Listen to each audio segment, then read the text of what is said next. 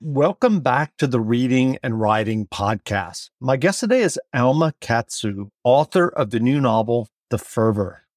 Alma Katsu's books have received starred reviews from Publishers Weekly, Booklist, and Library Journal. They've been featured in the New York Times and Washington Post and have been nominated and won multiple prestigious awards and appeared on numerous best books lists, including NPR, The Observer, Barnes & Noble, Apple Books, Goodreads, and Amazon.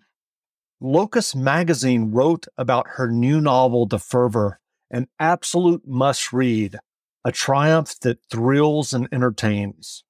And also, I interviewed Alma years ago on the podcast, and you can listen to that podcast, which was episode 74, if you look back at the archives on any of the podcast apps. Alma, welcome back to the podcast. Thank you for having me. Boy, that introduction, it doesn't sound like me. Well, there you go. Well, I'm curious, if someone listening hasn't yet heard about your novel, The Fervor, how would you describe the novel? Well, it's my third historical horror, and it looks at the Japanese internment. And like the previous two historical horrors, it's going to combine elements of actual history, but it's telling a different story. And in this case, it's really looking at what happened then and, unfortunately, what's happening now in America.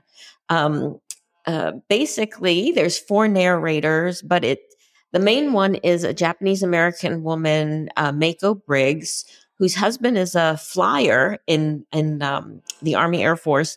You know, he signed up after Pearl Harbor, like many, many American guys did. But that meant she was sent to a Japanese internment camp. So while her husband's flying in the Pacific Theater, she and her daughter are in the, I'm sorry, my brain just like blipped out, Minidoka camp, which was in Idaho.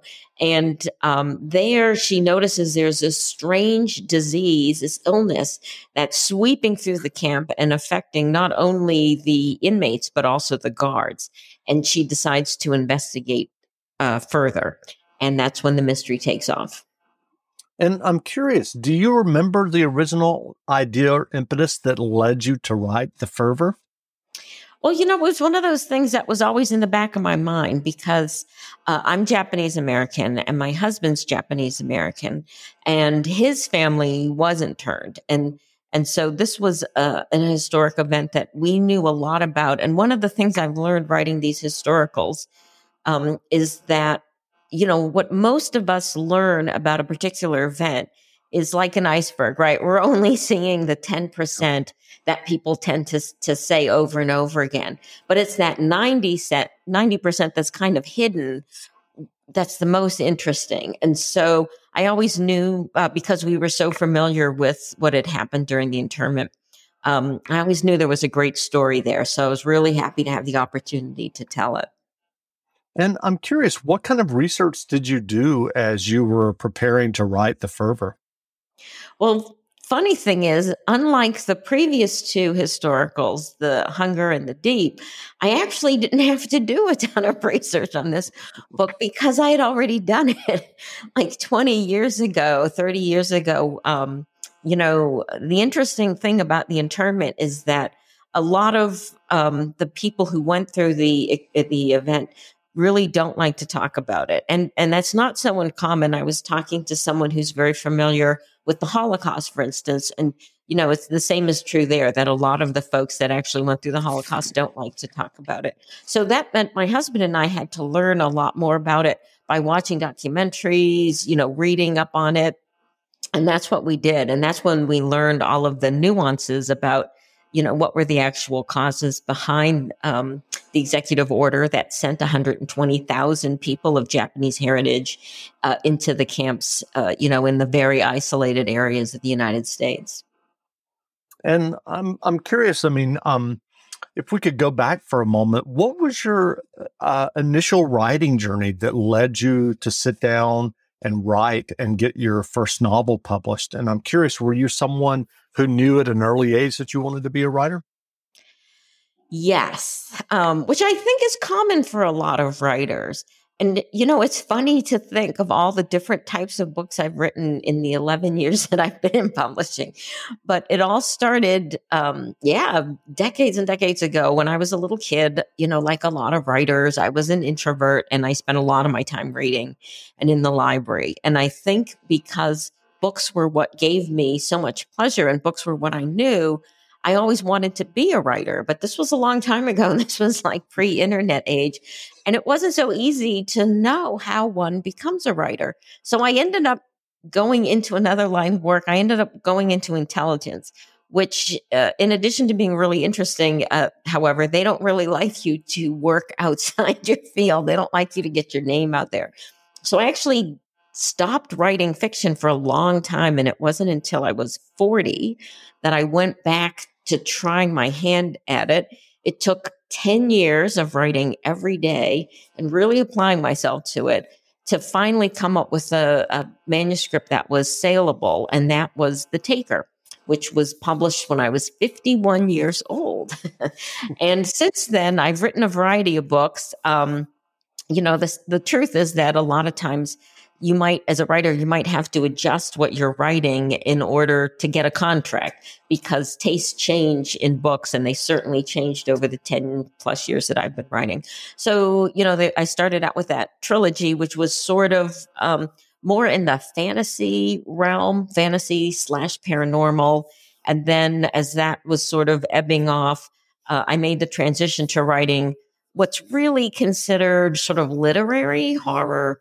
It's very character-driven horror, and so far, all three of them have had a huge historical component. But last year, I also got the opportunity to write my first spy thriller, Red Widow. So, yeah, I'm really diversifying there. Well, I'm curious, what led you to writing historical horror novels? Well, it's funny. The three fantasy books also have a heavy history component to them. It's just that the historical part really isn't leading. It's not entirely set within a historical period. It's got a little bit of it's sort of a time travel element to it. So it jumps in and out of history. The characters' lives spanned about 250 years. And I just love that, even though I don't consider myself a huge history buff. I partly attribute it to growing up in a very historical area. I grew up near Concord, Massachusetts, which is just like completely soaked in American Revolutionary history. You can't get away from it. And I think it just, kind of put my mind in that direction. But then I got the opportunity to write The Hunger. And I should be clear, those three books, The Hunger, The Deep, and The Fervor, I write with partners. And, so we came up with this concept that we were going to write about a particular historical event, but kind of reimagine it with this horror lens. So we the books ask the question, what if? What if, for instance, in the case of The Hunger, what if, the Donner Party was actually sort of being haunted or trailed by this horrific element? Same thing in the Deep. It was about the Titanic. And now with The Fervor, an attempt to sort of explain the really terrible systemic racism that, was the cause that led us to the internment camps. And I'd be happy to walk you through that analysis if anyone's interested. But, what if there was something more to it? Sure. And are you planning other historical horror novels? That's a great question. Because while they have their readers and they've gotten really great critical review, and I can't complain about The Hunger, it's done really well with, popularly, it's sold a lot of books and it's been translated into a lot of different languages. And we've come really close twice now to getting it picked up for a movie or a TV series. I'm not sure that it's the best match right now for horror. Mm-hmm. Horror readers seem to really like contemporary stories a little bit more. I do have a short story coming out with Amazon Original Stories at the end of September, which is another historical horror. It's called The Werewolf, and it has to do with the Nazis' fascination for occultism and spiritual, and folk tales that have that horror vent. So I'm hoping that people will find that interesting. It was really a lot of fun to write. And again, it has a little bit of a social justice aspect to it. It's really about militias, which is genocides and atrocities were one of the things I worked on when I was an intelligence analyst. I know that's kind of a wild thing to wrap your head around.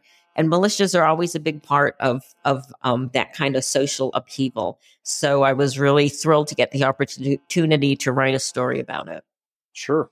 So do you think that you'll be writing more espionage novels like The Red Widow?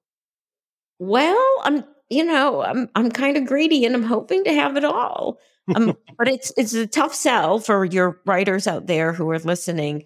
I know a lot of writers really like to write in multiple genres, but only a few are able to actually do it. And it's not because they can't pull off the book, but it's the marketing end that's so hard. It's really, really hard to not confuse your readers.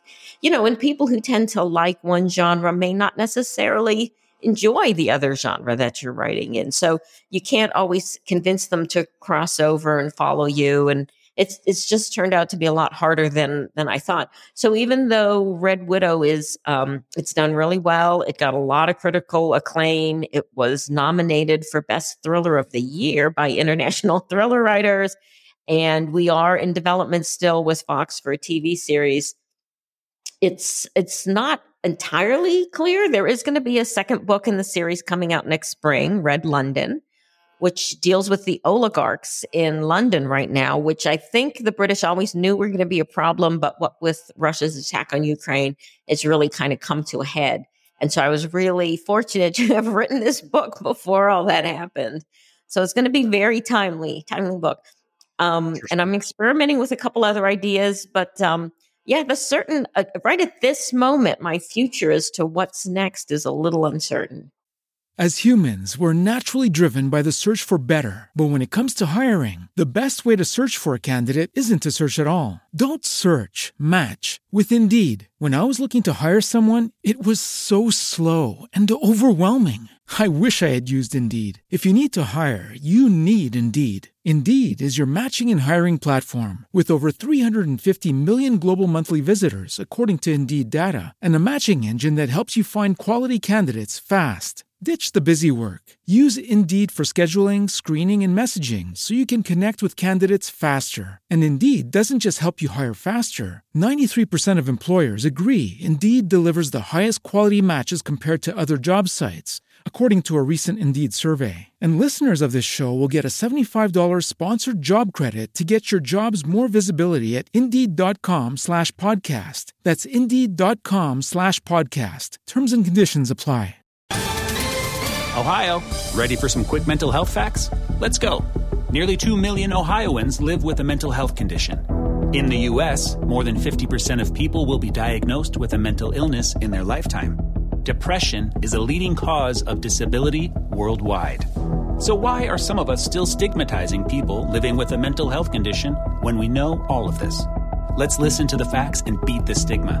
Ohio, challenge what you know about mental health at beatthestigma.org. Gotcha. Well, what was your writing process when you were working on The Fervor?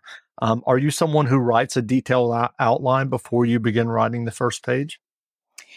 I've really gravitated towards being that way. And part of it is with the partners that I have for the historical horror novels, our process to pitch it to the publisher is to provide a fairly detailed proposal, which pretty much steps you through how we envision the book to go. That's not to say that we're bound to it, because as we write it, invariably things come up that we realize it would be a better story if we dropped something and added another element or changed things up a little bit. But it is how I get started. And usually with the proposal, we end up sending up to 100 pages, the first 100 pages of the book. So it's a pretty involved process. Right. And I think I ended up doing something fairly similar for Red Widow, but also because both these types of books are so complex, I really need sort of a map to help get me through it. And I take copious notes and chart out all kinds of things that are somewhat scary to folks. Well, what writing advice would you offer for those who are working on their own stories or novels? Well, you can't go wrong with the classics, right? Which is read, read, read, read a lot. I'm surprised sometimes when I run into people who tell me they want to write stories or write a novel, but they don't read. That just seems like it would make the journey twice as hard. And I really recommend that you read outside of your genre. Certainly, if you're a genre writer, read within it. But it's always a good idea, especially to read like popular new books that are coming out that are generating a lot of excitement. It's always good to sort of stay on top of what's current because trends do change and tastes change in publishing. So that's the big one. I'm one of those folks that writes every day. I do think you should if you can, because it's a bit like muscle, at least for me and for a lot of people I've talked to. It's like being an athlete. You develop this sort of muscle memory that just makes it easier to stay in the groove. And I understand not everybody can do it. Some people are really strapped for time. But, if you can just come up with a schedule where you can commit to writing as frequently as you can, and see if you can't enlist your family members to help you out there. That's one area that I've been really lucky, and my husband's been very understanding. That's great. Well, what books have you read recently that you enjoyed? Gosh, there's so many. So one of the things that I shouldn't complain about, but it keeps me from reading a lot for pleasure, is that, I'm just really lucky to be in this position where I get asked to blurb a lot. So I read books that sometimes might not seem, analogous to the types of things I read. But I think that's an indication probably too of how much cross genre is going on out there right now in publishing. So one book I read recently that I really enjoyed was by Jean Hanif Korelitz. It's The Latecomer. Mm-hmm. She's written women's fiction and she's written books that could be considered thrillers, but The Latecomer is really more straight literary. And, it's like a family saga. So if you enjoy Jonathan Franzen's Freedom, you'd probably love this book. It's about a couple who have triplets because of IVF, and miraculously all three fertilized eggs survive. And it follows the tribulations of this family. It's really just so well done. And I really recommend that to anyone who just wants to have a good read and really a good read to dissect if they're a writer. I also just finished a book that's coming out. I don't know when it's coming out. It's a translation by a Danish writer whose first name is Maria and her last name begins with Hessel. It's Hesseliter or something like that. But the title is definitely First Comes Summer. And it's sort of horror. It's very psychological and it has to do with myths, and it's set in the Viking times. And what makes it completely fascinating is the ending. I mean, it's a great story to study if you're a writer, because everything that happens leading up to the ending, it kind of makes sense, but it really just clicks when you read that ending. So it was really a masterfully written book. That's and great. Another book I would encourage people to keep an eye out, it's coming out any day now, is Gabino Iglesias's latest book, The Devil Takes You Home. Now, I'll warn you up front, it is very violent, but, a lot of people are okay with violence, including me. And it's just a superb book. And it's a thriller, but it's definitely considered horror.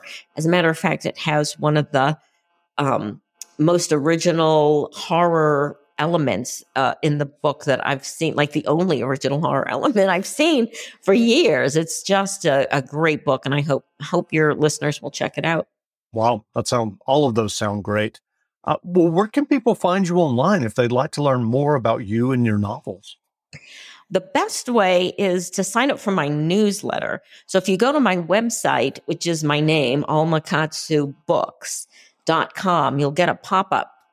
And the reason I recommend the newsletter is twofold. One is, social media changes. A platform changes their algorithm, and suddenly, unless you're buying ads, sure, your posts don't come up. So the best way is to follow me through the newsletter. And also because I give away books every month. Not only my books, I'll give away hot books that are coming up and give out a lot of recommendations. So I'd really appreciate it if people go to my website and sign up for the newsletter. Thanks for asking.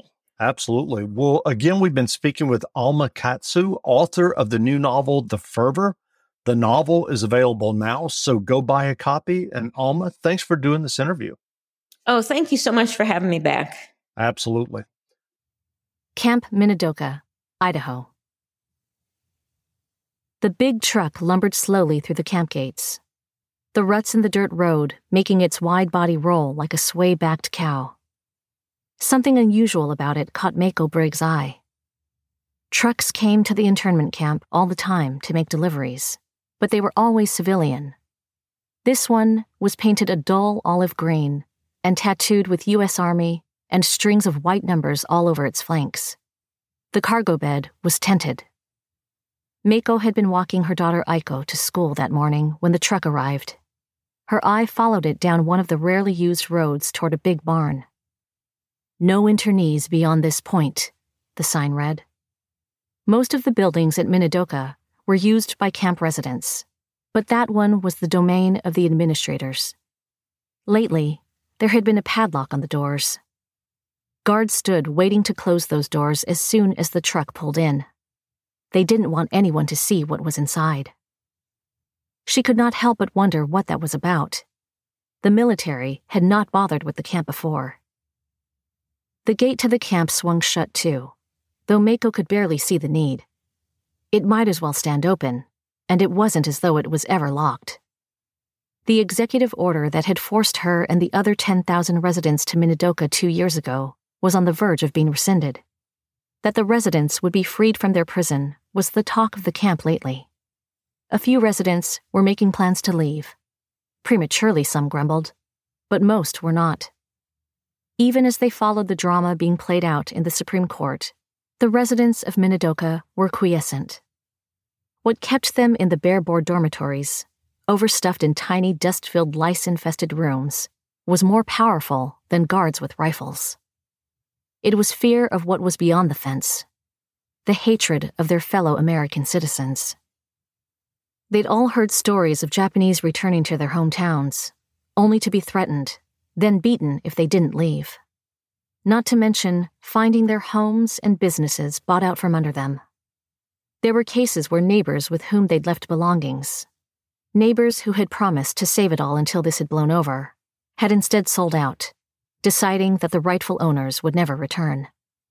Friends and neighbors had turned their backs on them in 3 short years. The change was chilling. The appearance of the truck was unusual enough for Aiko to notice, too. She watched with her whole body, it seemed, even rising to her tiptoes to get a better look as it disappeared. This was not a good sign. The girl had been acting more and more strange lately, seemingly frightened by everything. Not unexpected for a child who had been through as much as Aiko had. Living 2 years in what was no better than a concentration camp, her father off fighting in a war. Lately, however, it had gotten almost too much to deal with. Nightmares, bizarre stories, claiming to hear voices and see apparitions. "Nothing to worry about. All kids go through it," Mrs. Tanaka had told Mako one afternoon, as they had been hanging their wash on the line. "It's a phase, you'll see." Mako hoped her neighbor was right. "What are you looking at?" The voice beside them was as sharp as the point of a bayonet. With a pang of concern, Mako recognized the speaker. He was called Wallaby, or something like that. As a rule, the guards didn't share their names. None of the residents liked this one. He would pull his eyelids sideways and throw slurs at them in a sing-song voice. Called them little yellow men. He plainly thought the residents were inferior. Not just different from whites, but altogether lacking somehow.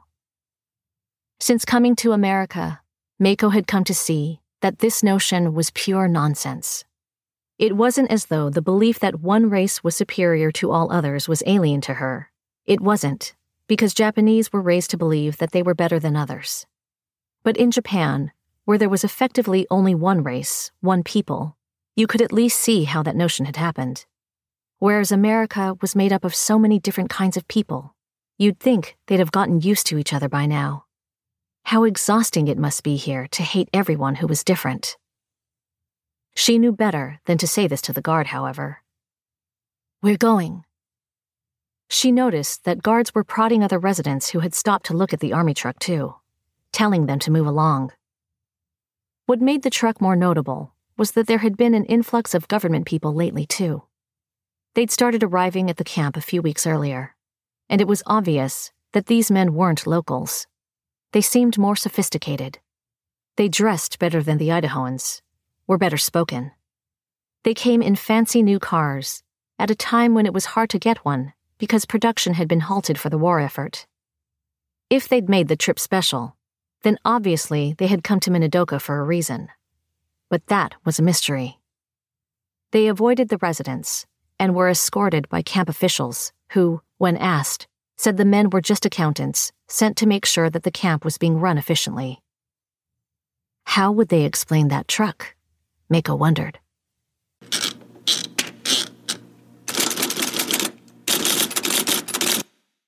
You know how to book flights and hotels. All you're missing is a tool to plan the travel experiences you'll have once you arrive. That's why you need Viator. Book guided tours, excursions, and more in one place. There are over 300,000 travel experiences to choose from, so you can find something for everyone. And Viator offers free cancellation and 24/7 customer support for worry-free travel. Download the Viator app now and use code Viator10 for 10% off your first booking in the app. Find travel experiences for you. Do more with Viator.